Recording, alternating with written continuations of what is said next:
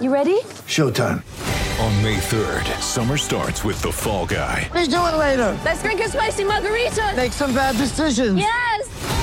Audiences are falling in love with the most entertaining film of the year. Fall Guy. Fall Guy? Fall guy. That's what the poster said. See Ryan Gosling and Emily Blunt in the movie critics say exists to make you happy. Trying to make it out? Nope. Because I don't either. It's not what I'm into right now. What are you into? Talking. Yeah. The Fall Guy. Only in theaters May 3rd. Rated PG-13. Oh, we missed you. We missed you. We missed you. Welcome to another edition of the Let's Go Ricky Roll podcast with Josh Tolley, the one and only. It's been, more than a month, and we've been trying to figure it out. It's hey, we know everybody's busy. We know everybody's hectic. We also need a summer vacation. Ricky is supposed to join us in a couple of minutes. He's in Canada, so I think the Wi-Fi is different. Tolley is on his farm, ready to go. Tolley, before Ricky gets here, I missed you. How you been? Yeah, I've been doing great. I miss you guys as well. Vacation seemed to be in the mix, and it was appropriate, much needed before fall and winter. So it's good to be back. I'm sure everybody's thrilled that we're back. So let's do it. Ricky, yeah, the internet's bad in Canada. He's still figuring it out. Yeah, I like how you said then it's fall and winter. Once again, LA people, we have no idea what that means. Oh, yeah, you don't know what that means. No, yeah, no. It's fall. The trees start turning colors here soon. No clue what you mean again. So let's give everybody a background of what's been going on. It's been a while because we've been busy. I've been running around. Football training camps started here in Southern California, so I had to go to Charger camp one day while we had a schedule. Tolley was doing a bunch of other stuff. Ricky has been in Canada all of August. He had mentioned he bought a house, and so he joined it. So he's getting all that going on. And here he comes. The one and only Ricky Romero joins us. Yeah, there he is. So What up, dude? the Wi-Fi does work in Canada.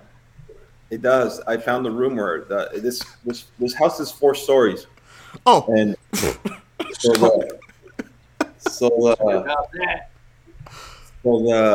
I found out the Wi-Fi router is in the floor way downstairs, and this is where it gets the best internet.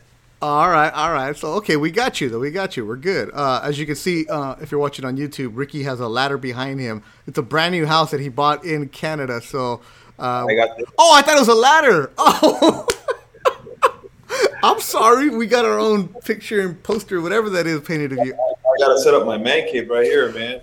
Boom. Hey, wait, hold on 1 second. Isn't that unbelievable? I still have March's schedule behind me, and this guy just bought a house and he's got a man cave already. Hey, dude, the guy came and dropped it off. A friend of mine, he's like, hey, I got into like digital photograph or something. I don't know if that's the correct term, but he's like, what was one of your career best games? I was like, probably a CG in Yankee Stadium. So he redid that picture and then wrote the date, everything on it, like the line and. That's Yeah. cool. That is cool. All right. So, we haven't missed much, Rick. This is just a quick episode to catch up people. I know people have been like, hey, where have you guys been? What have you guys been doing? Sorry, that's my bad. I just honestly this is what's going on. So I'm sure you guys can relate. So we've been here since August 5th, and the month of July the kids are in school. So we knew we had a routine. We knew how to, they go to school. We have some free time. Well, dude, we didn't even think of that when we came here. We have the kids 24/7. So we've been busy as shit. Look, so talk about having to really parent. It's been parenting. Hasn't been much of a vacation. So we have the kids 24/7, and yeah, it's just been. I'm like dead by the end of the day. You guys are like, I wake up to like 80 text messages in the morning by you guys. And you guys are talking about the Dodger game. The Dodger game, I'm like long gone. And Dodger game's part of that. Ricky's on Tolley time. Tolley was talking about how his kids don't go back to school until after Labor Day, so he still got them at home. Yeah. No, Ricky, I feel you. Dude, I homeschooled my kids last year. Imagine that. I can't. No, I would. 6-year-old, put my head through the screen. I'd quit being a dad if that was the case. I love them. They're amazing. I love them, but holy crap. They're- September 9th, I just re-enrolled them in school, and I sent the paperwork to the school. I hand-delivered it. No questions asked. Here's the paperwork. And the lady goes, why are you so happy? I said, why am I so happy? Because I was the teacher last year, and I don't have the mental capacity to do it. And she's like, oh, I feel you. Yeah, so Totally but we've fired been- himself. It's been like that. It's been like we have the two boys and the newborn, and then it's been like I don't know. I'm sure you guys are getting that same heat wave, Josh. Yeah. It's hot right now. And our house has 2 AC units, and one of them blew out, and that's the one from the kitchen. So it's been an absolute sauna there.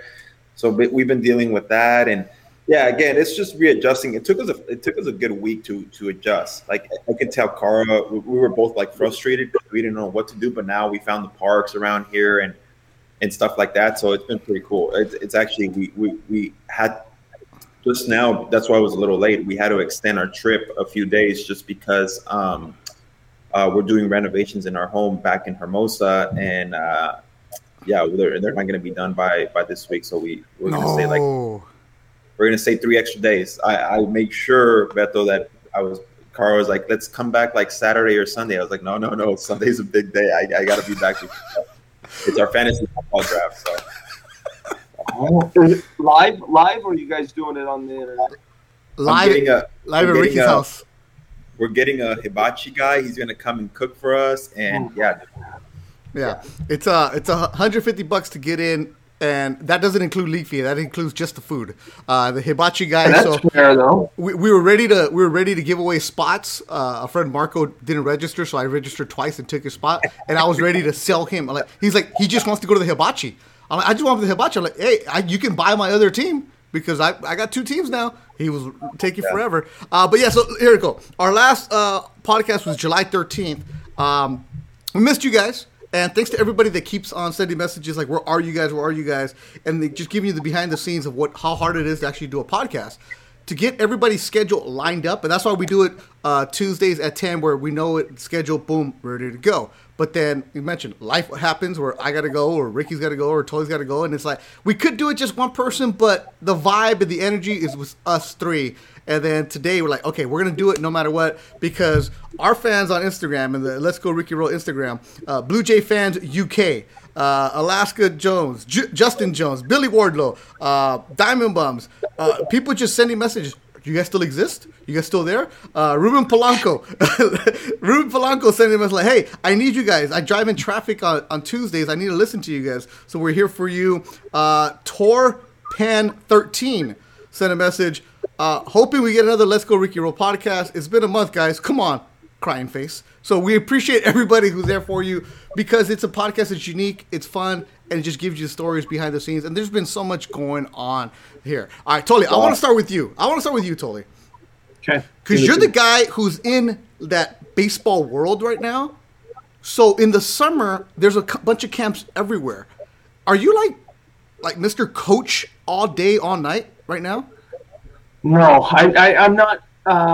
No, I don't. I did one camp, but I'm working on some stuff staying in the youth space. I do enjoy youth sports, youth baseball, but I have to tell you what I've been busy with is freaking fixing my tractors. They keep breaking. It's pissing me off. That's what I've been doing, guys. Huh?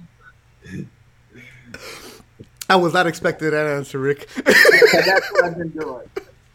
I have not been doing now that the Little League is over. Okay. The Little League is done. So now this is kind of the final touches before we get into the fall and the winter. Is like you got to cut the wood, you have to mow the grass down, get it. Hopefully it dies off soon. I'm tired of mowing grass. Rick, that's your guy. Hey man, I'm learning all about. So my father-in-law lives here with us in Toronto, and he's the one that oversees everything. And he's like, I see lawnmowers, I see snow blowers, and I'm like, what the heck are those? And he was like showing me the other day, this is what you do with these, and I'm like, what? And we're coming here in December, we're gonna come spend the holidays because again, Cara hasn't really seen her family, so we figured we come back in December, spend a couple weeks. Hopefully, it snows for the kids. But yeah, so I'm gonna find myself probably shoveling my driveway, and I'm gonna probably put videos up like Joshua was last year. There it is. See, people, we've been busy here. You guys think that they're retired ball players and they just sit around and do nothing? No, there's a lot of stuff going on. It's a lot of stress for them. It's almost like you guys wish you were playing. That way you don't have to deal with this. Yeah, playing would be like the perfect thing right now. Yeah, hey, that's funny. I said that the other day. I said there's a part of it where it's like my life on the road playing baseball was 1,000 times easier from like the work standpoint. Now, obviously the stress level is significantly higher playing baseball, but doing this, it's just, I mean, I had to get, here's the deal, right? So I kept breaking my lawnmower. The belt kept breaking.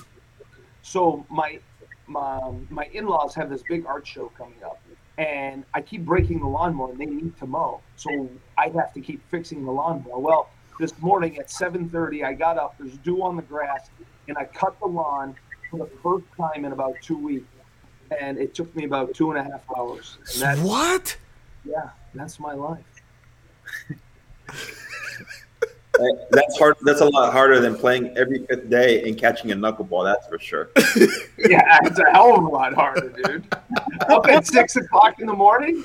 Huh? I haven't seen 6 o'clock in the morning in who knows how long. Oh my God! See, so there's actually a subject I wanted to touch with you, Josh, because we played in New York, and they asked me about it.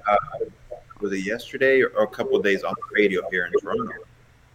What do you have on Owen's tweets? I'm sure Bethel, you know, we were talking about that, and an owner tweeting about how the hitters have been pretty much terrible. Like, and I like how they're trying to downplay it. Like even Lindor came out and said like, hey, yeah, we deserve to be criticized. We haven't been good. But how much do you think that, like, if you were in that clubhouse, are you saying, obviously he's the guy that pays you, but are you kind of like, what the hell is this guy talking about? Like, what I'm sure you heard and you read what he said, right? Yeah. I'll read what he says. It says, it's hard to understand how professional hitters can be this unproductive. The best teams have more disciplined approach to plugging in OPS numbers go live, right? Like, so I saw it, and my initial take was like, players play, coaches coach, owners own the team. I think what he was trying to do, I think the message was like slap in the face. It's time to wake up a little bit, right? Like this is borderline like Jerry. This is like Jerry Jones. This is like George Steinbrenner.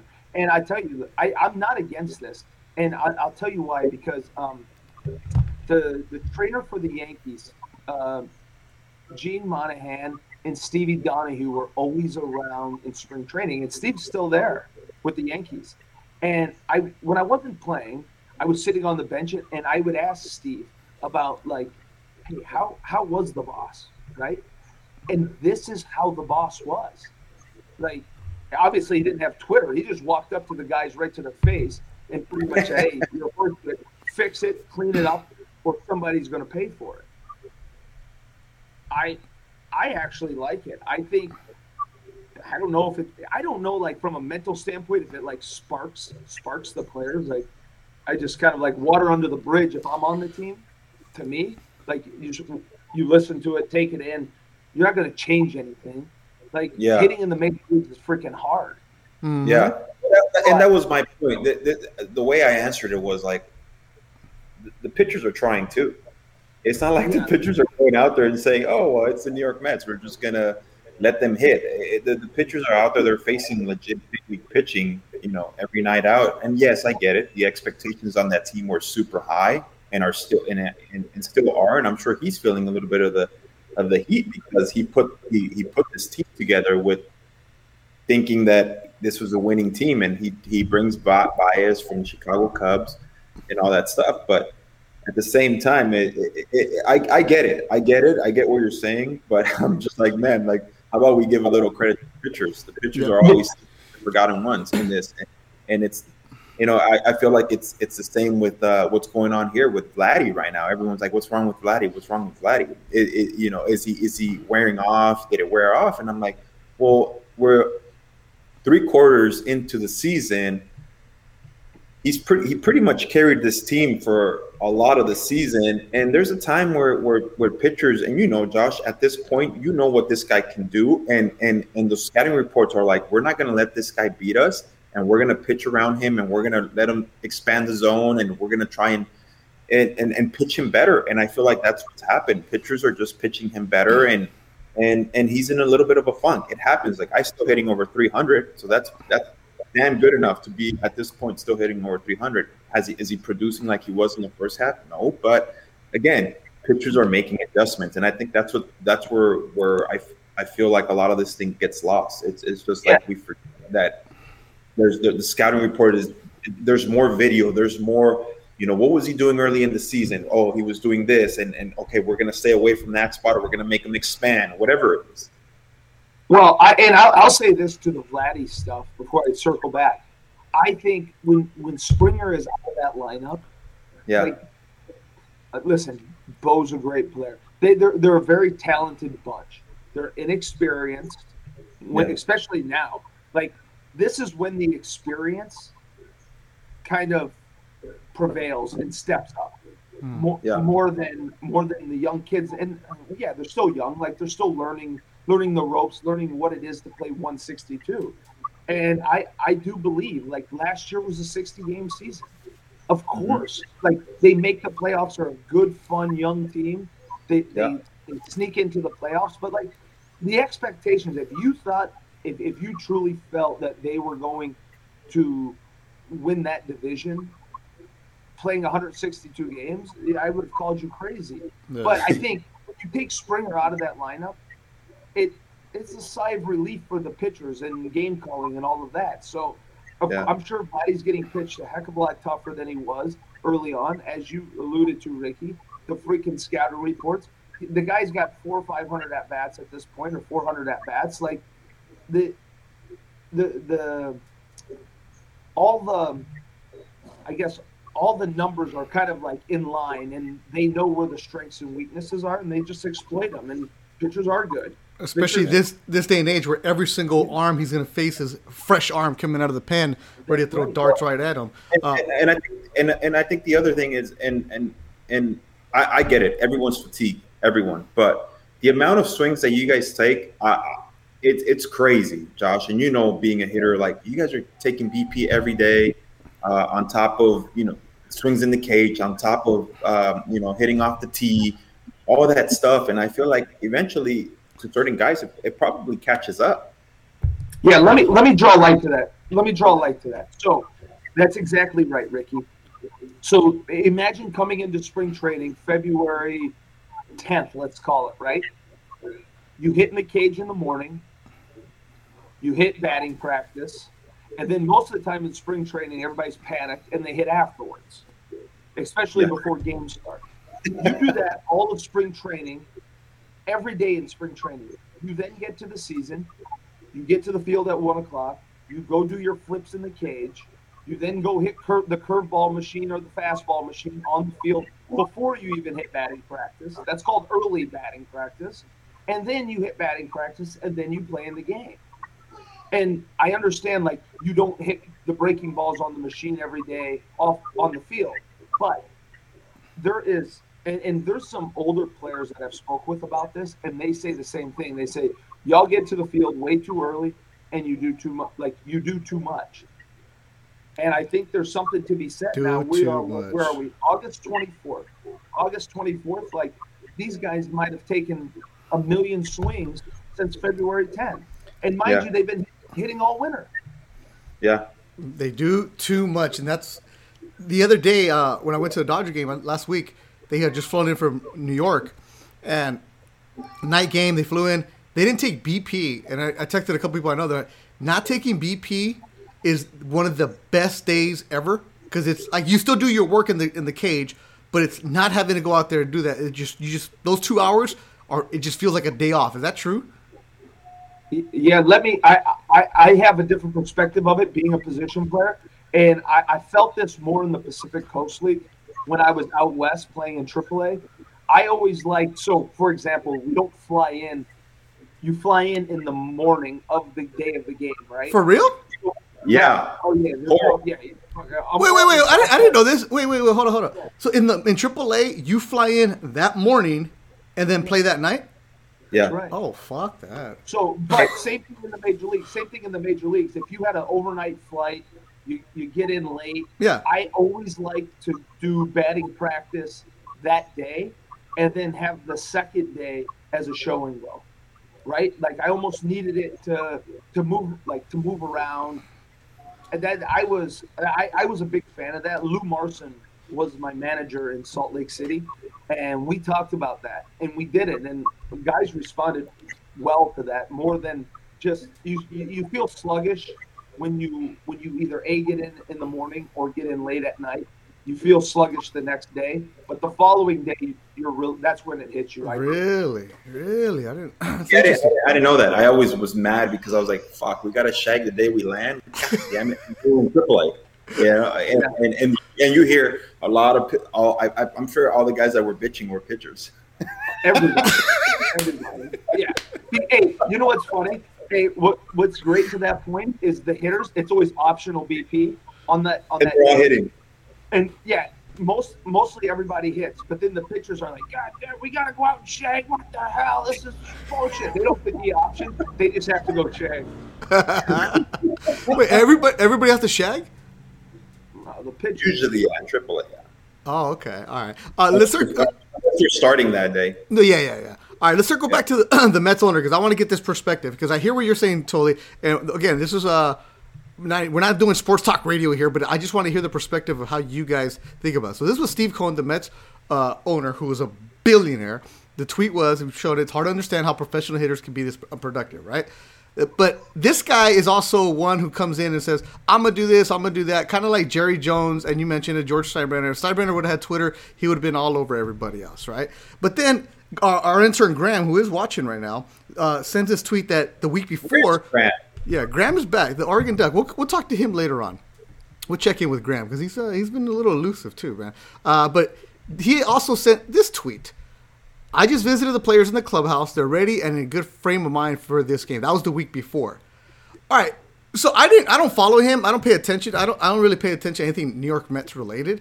But when you have an owner like this who is tweeting up and trying to be the famous guy, okay, I have a couple questions because I was around when the McCourts were there. So the players just kind of rolled their eyes at Frank McCourt and his wife and their other antics, right?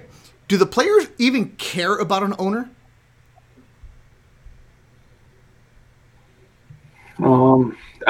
It just depends. Like a guy that's this visible, I guess you do. I come from the school though, and this is where I draw the line. And this could be halfway controversial because he is the owner of the team. But I will say this: that room is for those 25 guys. Like, okay, you don't let the players police themselves, right? They call that micromanaging. What he's doing is micromanaging. Don't micromanage. Let the players be the players. The players, you think they want to go out and be horseshit? Let me ask you that. That's what I always say. I'm like, you really think players want to go out there and struggle? Yeah, like, you know what? And to his last tweet of that, how does this happen? Well, the point being is, like, guys are going to go through slumps. Unfortunately, everybody's going through it at the same time. But I do believe, and Major League Baseball can be at fault for this, as well as the Players Association. They're taking the piece of the players being able to police themselves, and with clubhouse dues and team meetings, like some of the best meetings I've ever been in, when guys get together and sit around the room and figure out, how the hell do we do this? What's going on? Why are we struggling? And they have plenty of leaders on that team. Freaking KP, Pilar, McCann, Lindor, now Baez, Pete Alonso. The list goes on. They have the leadership there. I just look at it. They've taken it amongst themselves, but I think that's where he steps out of line, is being in the room personally. That's my take. My perception of that is that tweet is aimed at the guys on the 7th line, the ones who are buying the shirts, the ones that are sitting up near the foul pole. That tweet is aimed at the cheap seats. It's to get the guy, Vinny from Long Island, who's like, hey, yo, Mets this and that. Yeah, it's like, you see, because the same thing that guy, Joe Lunchbox is saying, I'm going to do this. Yeah, the owner thinks like me. He's trying to win the favor with the fan. That's what it just feels like, where it's like, hey, guy, the day you visited the clubhouse, like Graham showed us, that day, they lost. You know, like, oh, the guy's in a great mood. They lost. So now he's going to be like, oh, they're not in a great mood. Like, it just reeks of reaching out to people, because remember, he came in and said, I'm going to clean up what the Mets had before. We're going to do this. We're going to do that. And it's like, dude, because billionaires don't know how to stay in their lane because nobody ever tells them no. Yeah, right. And it is. It becomes micromanaging. Like, let me tell you, Ricky, answer this question for me. How many times, I don't care what happened the day before, how many times have you had a teammate show up to the ballpark the next day and didn't want to talk to anybody or was grumpy? Like, that never happened. Guys, every day, we're professional baseball players. Every day was a new day. You could go 0 for 4, but you could also go 4 for 4 that day. So you started fresh. You didn't care. Well, you did care what kind of slump you were in, but it didn't change it doesn't change most guys who they are as people when they step into that room, personally. Yeah, it's true. It's true. And the thing is that, yeah, one tweet like that is not really going to get a club and say, like, let's go. We got to go out. And they're going to be, like, banging their heads in their lockers, you know, like. Baseball's not like that. You know, it's such a grind of a sport for 162 games. And Josh, you understand when it gets to these months, you know, the August to September, fatigue does play a role in it. And honestly, I think the strong minds is what survives. Those are the winning teams usually. The guys who are just like, you're mentally drained, but you know that you got to keep pushing, and you're seeing it right now with certain teams that they're almost like hitting their stride. Everyone was waiting for the Yankees to hit their stride, and it's almost like right now they started picking it up. It's like they were dragging ass all year, and then all of a sudden they're 10 wins, I think, 10 straight wins. The Dodgers, were kind of like, they're not like they were like struggling or anything, but they were not what people expected the Dodgers to run away with the NL West. And now they're finally hitting their stride and they're getting it going again. And I think the good teams that's what they do. It's like not that they want to half-ass it or anything like that. That's not what I'm saying. But it's like at the right time, they just start kind of picking it up.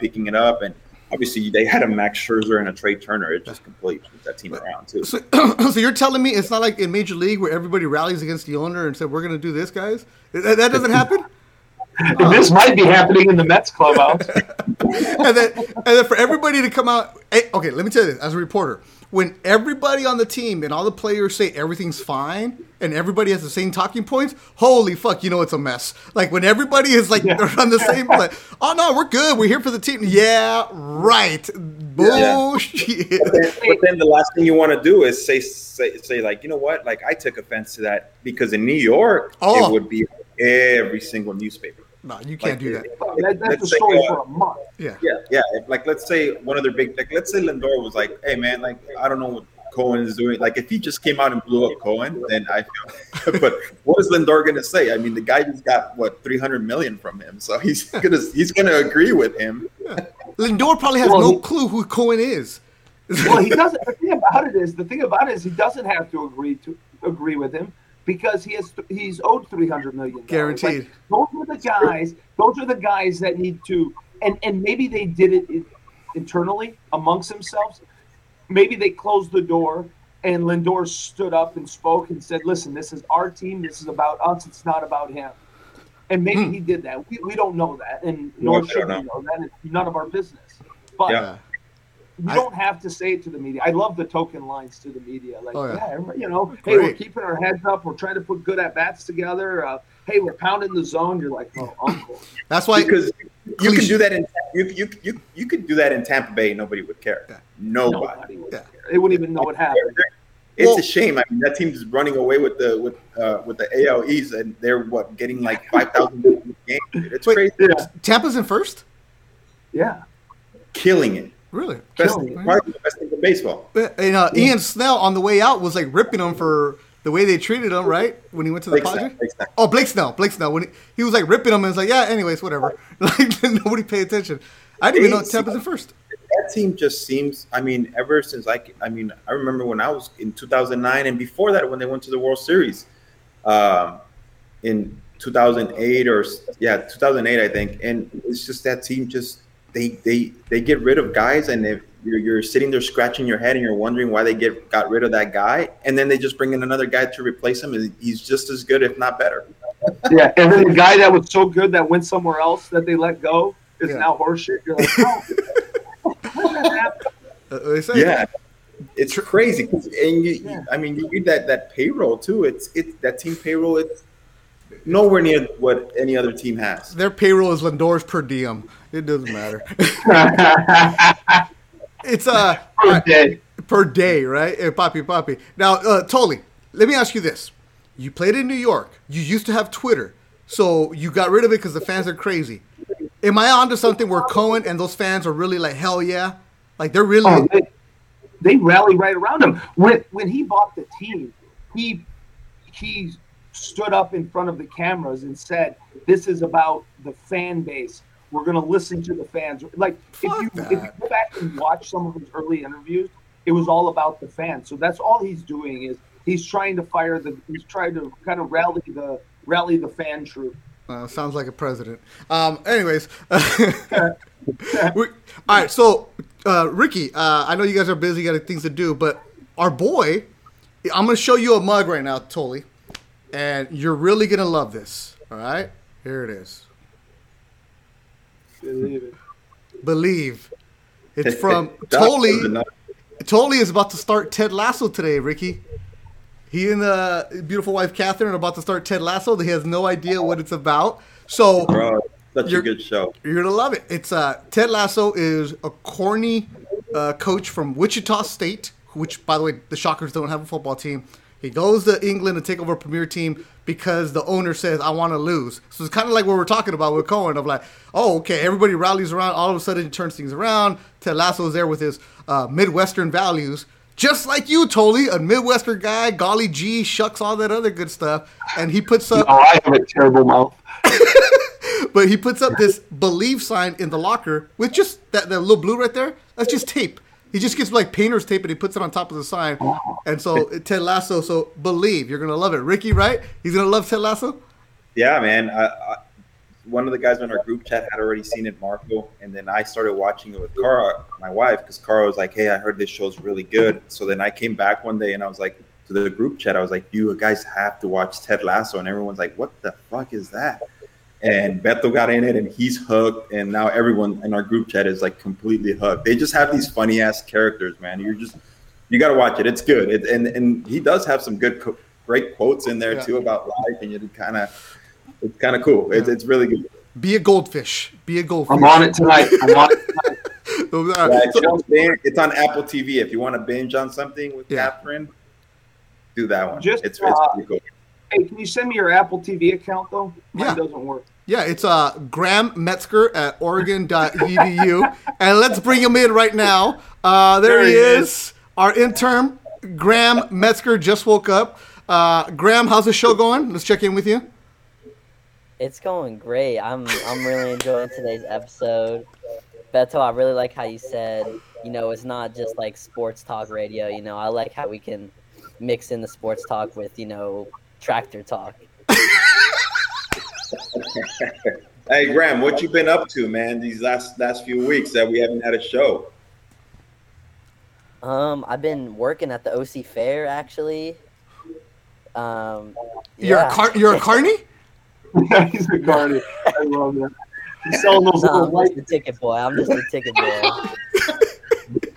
He's the guy right this way. Wow, you have connections to the OC Fair, and he didn't even let us know about that. I didn't. I wanted to go take the kids, but it's kind of hard to get tickets. But it's cool, Graham. The reason Graham is here today because his father, Gary, who's a professor at Long Beach State, sent me a text.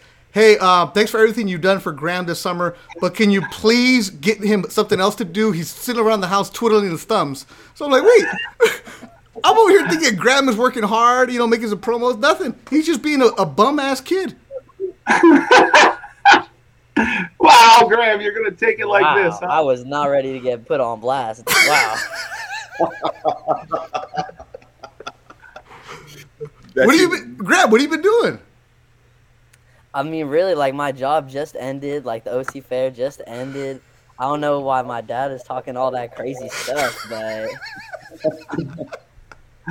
All right, Graham. That's all right, Graham. It's okay. All right, so, Graham, you're going to be a junior at University of Oregon?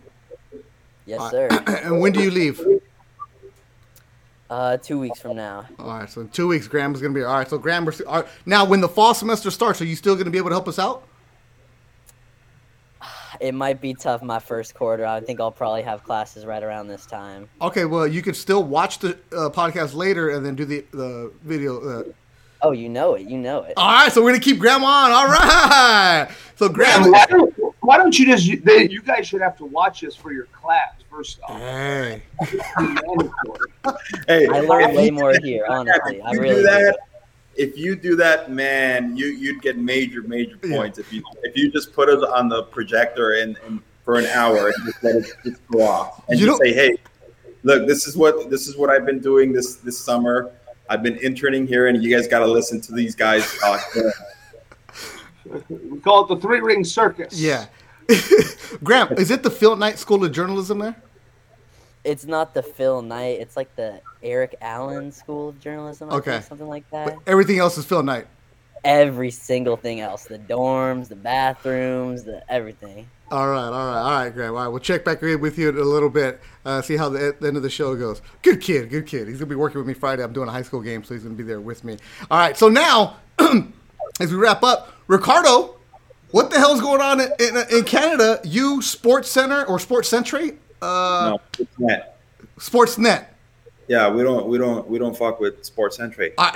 Graham, delete that. Graham, delete that. All right, so let's start over.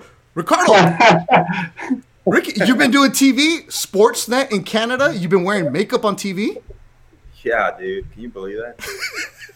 No, yeah, it's been fun. I mean, since I was in town, they asked me if I'd come do a couple shows, and obviously, being in TV is a lot different. Beto, you know what I feel like, that when they give you the countdown in your ear and you're like 5, 4, 3, 2, dude, my heart starts beating so fast. It's crazy. The adrenaline rush that I get, just because you start realizing, like, what starts going through my head is like, oh my God, all of Canada is about to tune in right now. And not that all Canada tunes in, but Sportsnet, Blue Jays are televised all across Canada. So I'm always like, damn, like, this is crazy. Like, it's being done through the whole country. And yeah, and then after that, it's just talk baseball, and obviously having somebody in your ear, telling you to wrap up your thoughts and stuff like that. It's been an adjustment. It was an adjustment. I did 3 shows. The first one was pretty cool because I was kind of the guest. The second one and third one were I was the main guy next to Jamie Campbell because Joe Siddle took a bit of a vacation there, and that was a bit different. I'm not gonna lie, I struggled the second show, but the third one I got better, and I feel like it's a game of adjustment, within the game of TV, and I was just a little bit nervous, and I got stuck a few times. Maybe it's only things that I noticed because everyone was like, "What are you talking about?" And but it was cool. It's been cool. It's a whole different thing. Getting to prep for a show. It's like a game. Yeah. You get there 2-3 hours before you go on TV, and you have a meeting about what you're going to talk about, and then after that you go down, do makeup. They take the shine off the top of my head, and it's just it's showtime. Dude. Tolly, have you done TV? No. You haven't done. You've done radio. I got a face for radio. No. But you got the animation for TV. You're gonna be going on. I'm telling you, doing this podcast actually helps for you guys with broadcasting aspiration because you have to look in the camera. You're looking at what's going on. You're talking and making succinct points. Like here, we can tell a story. Rick, it's like, okay, you got 30 seconds to give me a breakdown. Bam! Like what the like? How am I gonna break down a dude in 30 seconds? And then And then when Sportsnet during the game, they come in with the 4th inning update and an 8th inning update. So you're hoping in that first 4 innings you find something to talk about, and then all of a sudden the host Jamie Campbell will turn to you and be like, "Hey, what do you want to talk about?" And you got 30 seconds to do it. So just quick, like, okay, cool. Yeah. So then, but and as Beto, you've told me, 30 seconds is a long time. Yeah. For me, you just seeing your reaction, Josh, you think 30 seconds, you're like, oh shit, how am I going to get my point across? What I found myself doing is trying to do everything in 10 seconds and trying to get in and get out. Whereas like, no, you still got 20 seconds. Like take your time. Like you're going to get to 30 seconds. You have more time than you think you do. And I did not, so it's different. It's right though, right, Rick? You can pitch in front of 50,000, Yankee Stadium, Fenway, but sitting on a set with only 2 other people, and then but the cameras and everybody looking at you, and then all of a sudden you get that little. I still get it. I've been doing this a lot of years, and it's like the 5, 4, 3, and then all of a sudden we're live, and you're like, and you're the one supposed to be talking because I'm the main host. It's like, and you still get that little it's a cool feeling. You know what? I have a new, and I told them, I was like, I have a new appreciation for this. The prep. Thank you. Not even the main guys sitting at the table, but even the producers, the camera guys, making sure that you're looking at the right camera, all that stuff. Like just the amount of work that goes into, and these guys are on TV every single day. It's crazy, man. You got to run out of stuff to say, but at the same time, game of baseball, you always see something new. I feel like every day, so it gives you a tough point. But like you guys that sit there and make it look easy, it's like I'm like, man, I'm blown away because it's not. I mean, obviously with time and with practice, it's easier, but it's fun and it's been a cool little learning experience. And then I got to do another show, Tim and Friends, and that one is more of an hour. And I told Tim, I was like, this feels more of a podcast type, and he was like, dude, that's exactly what I wanted to hear. And that's more just, I felt like I was talking to you guys because I'm just talking to him. You have a mic in front of you and there's a screen or a camera, but they're like, don't even worry about the camera, talk to Tim the whole time. And I'm like, all right, cool. Yeah, totally. We got to get you some TV reps, totally. Well, I don't know. I like the radio stuff. I really feel good. This is great. The thing is, you know what I like about it though? You have a face for the radio, Josh. That's for sure. That's the truth. The thing about it is this. It feels more like it. I don't feel like I'm talking. That's why I have a problem. And I bet if you go back and watch all of our film, you do not. You never look. Very poor job. I do a very poor job of looking into the camera. You don't have to. Right? You don't have to. No, I know, and that's why I like to sit here and talk with my hands and look around when I talk and all of that. That's why I enjoy the radio more than anything. Yeah, and you've been doing some radio recently, right? Yeah, I've done a few little hits there with Scotty Mack and Ziggy, and I was on with. I know. I thought you were all right. I was hoping I'd catch you yesterday because I was driving, and they're like, "And our next guest, Josh Tolley, stay tuned." But I had to get out the car, and I was like, "Damn it, I missed it." But I saw that you were on. Yeah, hey, Ricky, you know what's interesting? I was telling Beto before you got on today, was we've taken a month off from doing this, right? Yeah. Right after we stopped doing it, I had a couple hits on the radio, and then I didn't have any, and I had one just the other day. And the other day, I felt so out of tune, so out of rhythm. Just because, like, even doing it every Tuesday, I could hop on the radio at any point in time, and I feel more confident. Yeah. But having not done anything for a few weeks, I was kind of lost. Come on, Tolly. You're used to every 5 days. Let's go, bro. It's true what Beto says. It's true what Beto says. Doing this definitely has helped me a lot. And even like when I get on the radio, it's like cake. Like it's like they ask me a question, boom, I'm ready with the answer. And this has a lot to do with it. If I didn't do this, I'd be like, because and Beto's come over to the house and he's helped me with, hey, stay away from this word, and don't use these catchy phrases that everyone uses. It's TV, get in, get out, but make your point loud and clear and stuff like that. Obviously, even in the radio, you try to stay away from the you knows and and stuff like that. So it's the radio. Yeah, I can see how the radio can be a lot easier, obviously. It's all a lot of fun. At the end of the day, just be yourself, have fun, and then don't be that cheesy guy trying too hard on TV because those guys never last. They're cool for like a year or two on a season, and then all of a sudden you're like, that act got old. Especially, like I was telling Ricky, like with radio, it's like because sports talk radio, it's to get people. They complain about everything. Just remind them, like, hey, you have 3 hours to suck on the radio. Baseball players have one at bat to suck, so it's okay.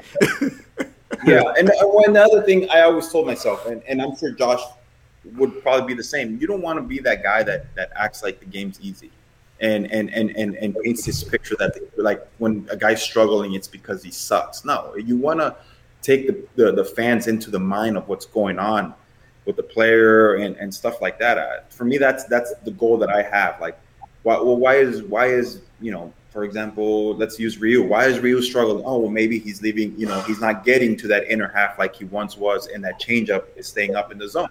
Why? Because maybe whatever, you break them down. That's what I like. Not like he's ran out of gas. Like that's the easy thing to say. Yeah, no shit. Everybody knows he ran out of gas. You don't have to be a rocket to figure that out.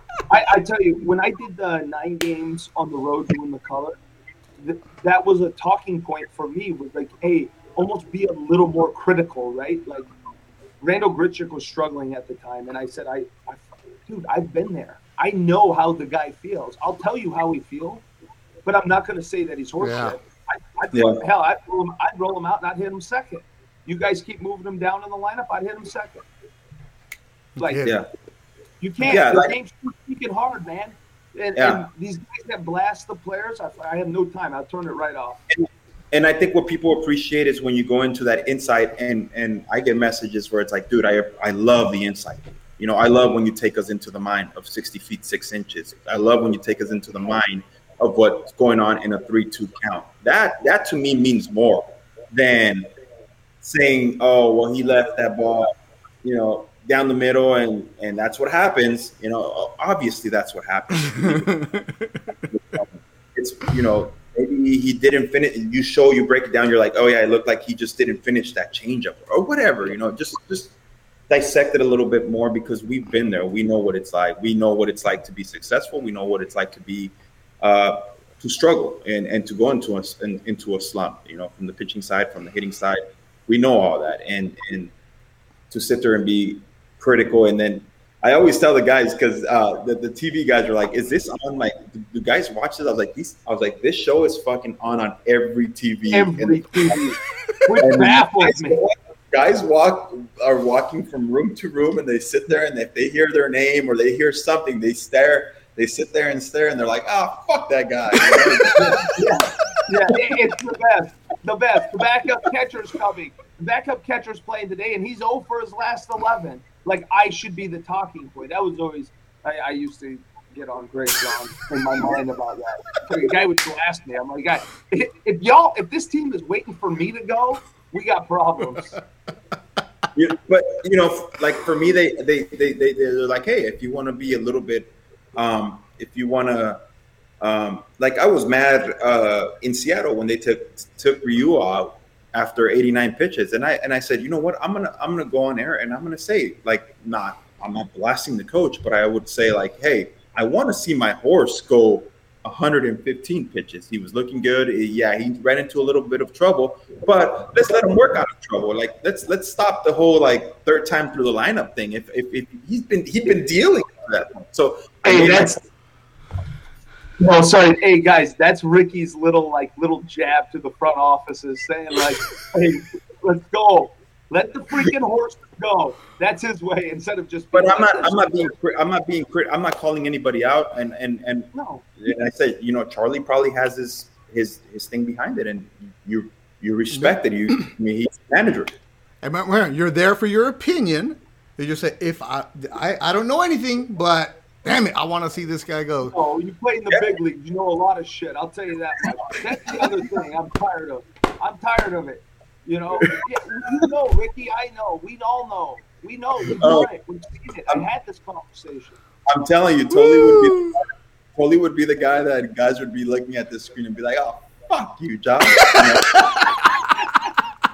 But then I guarantee you, Josh would be the guy that that would not be scared to be down on the field talking to those guys No. and shooting the shit. Yeah, at the end of the day, He's like, you know what? He would be the first guy to go and say, "Hey, man, I had to say it, but don't take it personal," you know. And No. he'd be that guy. I feel like Yeah. when you have respect, when guys don't show their faces in the clubhouse and they're the ones talking the bullshit, Oh, the that's worst. when you like. Now, Ricky, let me ask you something, and Beno, help out here too. I'm interested to know when you guys do the TV, and they say, so use the Randall Grichuk thing for example, right?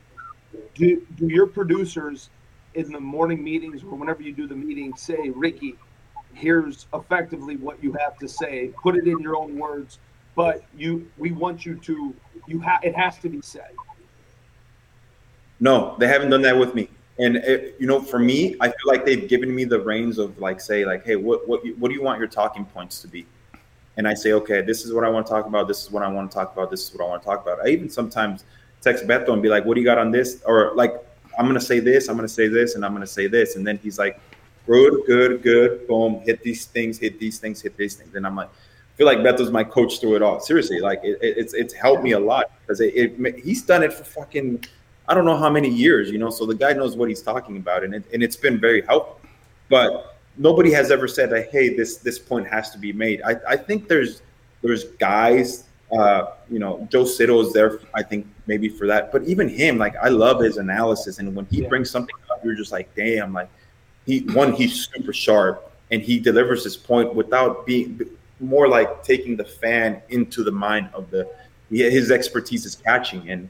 And I know he was, not happy with the way they lost the other day where Kirk was down on one knee with 2 outs and pass ball in the 8th inning, pass ball with 2 strikes and it goes under his legs. The tying run comes in and Robbie Ray's spoiled. He could have gone 8 innings and runs. Instead, it's 8 innings, 1 run. And he was critical, but he broke it down so good, man. And I was like, that is fucking good. That's dope. That's what I'm talking about. You broke it down. You're saying okay, you want to catch down on one, it's fine. 0, nobody on, whatever, do it. But runner on third base, you got to be a motherfucking goal, and you got to make sure that run doesn't come across. Yeah, but I would combat that, and I'm only going to say this because I've done both. I've been through kind of both ways. Every guy is their own kind of entity.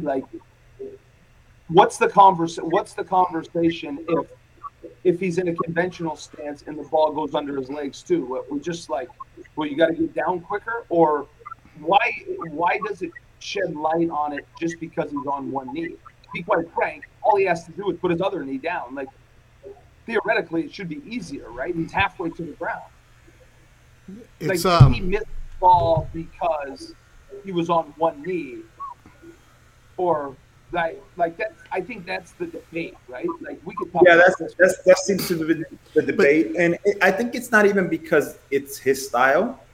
It'd be different if it was his style, Josh. But I think it's the new age style, and I think that's where I feel like old school guys are like, hey man, a conventional stance will get you in a better position. I don't know what I'm talking about. Yeah. You know what you're talking about. But they're saying the conventional stance will get you in a better position to be able to block that ball. I mean, he had no chance on that ball. It's also coming out. And that's the situation right there, totally. Where back to your original question of do they tell you what to say? They don't tell you what to say, producers wise, but they'll show you tape that they want to use, and it's up to you as the host to say, yeah, that's cool. They can show you the tape, but at the end of the day, you're the one who's going to say whatever you want. So Cito, that's hopefully I'm saying his name right. Yeah, Joe Cito. So, and a guy like Ricky or a guy like you, when you're up there, the only thing that matters is your opinion, and it's always you're the expert, you're the opinion. So whatever it is you're going to say with conviction, and the producer might angle the tape one way, but you can always say whatever you want to say. Yeah. And it's not like the producers are saying. This is why I think you'd be great for TV, Josh. I mean, you really would. I mean, the fact that you have this expertise and you would be able to defend both sides would make it an even more interesting topic, rather than you're swaying one way and it's only one way. Because like you're saying, maybe on one, you teach the guy that if you're on one knee, you can still move just as good as if you were in a conventional stance. Well, and it goes on because there's so many more intricate parts, right? The guy throws a 3-2 pitch and he's out of a conventional stance and he jams his left knee into the ground and the umpire balls it. There's versus being on the knee, making a clean catch, whatever. there's so many different avenues. I mean, Yeah. we do not have enough time. Yeah, and then also although we should, I would love to go through that process one day. I think it would be interesting. And also with TV, it's you're talking, but don't want to come off as the guy back in my day guy, because then look, everybody hated Tim McCarver, right? Because in my day I did this, and all of a sudden now he's not doing it. Oh man, Tim McCarver was so good and he was refreshing and so honest. So TV is a different animal of like, you want to be honest, but no matter what, somebody's gonna get mad because wait, why are you talking bad? Like the other day I said, like I got asked on CBS, like, oh, USC's the favorite of the Pac-12, and I was like, they should be. They better win. If they don't, then they're not good. Fucking tweets from people. Oh, you're hating on that. I'm like, oh god. Like I'm not like, just be honest, and whatever it is you're saying, you believe it, and that's it. Like, are there guys on TV who are just team kiss-ups? Without a doubt. That's the reason the front office is the one who selects who's on the broadcast teams. Like, that's where it comes from. It's not like the TV networks. The front office is going to say, yeah, we want this person because they're going to talk up our organization all the time. It's like... But, like I said, like Joe, pro's pro, man. Yeah. Like, perfect. His points are really loud and clear, and he comes off as a guy, I mean, obviously he knows what he's talking about, but I love listening to his insight. He broke down Vladdy the other day, and I was like, man, this is great. Like, stuff that you like me that I'm learning how to do this, I can learn from that. Yeah. You know, he's not a guy that often says like, well, like you said, back in my day or back in this day. No, he lets you. He gets to the point and says, okay, this is what I want to get across, and this is how I'm going to get it across without coming off as a cocky asshole, you know? Like, there's a lot of those too. There's a lot of those. It's always the guys who are like, I hate the media. Hey, I'm retired. Can I be on the media? Sure, no problem. That's so true. All right, Graham, are you still there?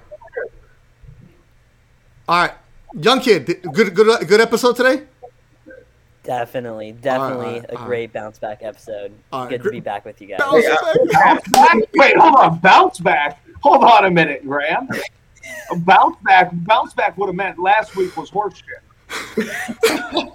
I mean, if there was nothing last week and the week before, then I say we bouncing back. Okay. All right. We'll go with it. He doubled down. Graham, I'm going to need you to loosen up a little bit too, and not like, I feel like we're interviewing you and you're giving us these casual answers. Yeah. I hate that. I need to loosen up a little bit. That's my bad. Hey, I got way caught off guard when we started talking. Yeah. When my dad text messages started coming, I was like, "Oh, dang! All right, time press conference. Let me get my suit and tie on." All right, everybody. Graham, make a highlight of this. Find some things that we can post on social media. Thanks so much for Ricky and Josh Tolley. Another edition of Let's Go Ricky Roll with Josh Tolley. Make sure you rate, review, subscribe. We're back, and then hopefully we're back next week. Not too sure. Depends if Ricky's new house is fixed. We pushed our flight back to next Thursday, so that's for sure now. So yeah, if I should be able to hop on here on Tuesday. Usually this is when Diego naps, so it's perfect. Okay. And Tolley, we'll get you the tractors fixed. We'll send the tractor doctor to fix everything. Already fixed. I fixed it myself. We're going to talk to Mr. Deere to make sure they get a new tractor. Mr. John Deere. Please, would you please speak with him? Oh, we got a guy. And then we'll see if we have a guest next week. But it was a lot of fun. Thanks, everybody. Subscribe. Make sure you take the picture. Let us know. Another edition. Let's go, Ricky Roll with Josh Tolley.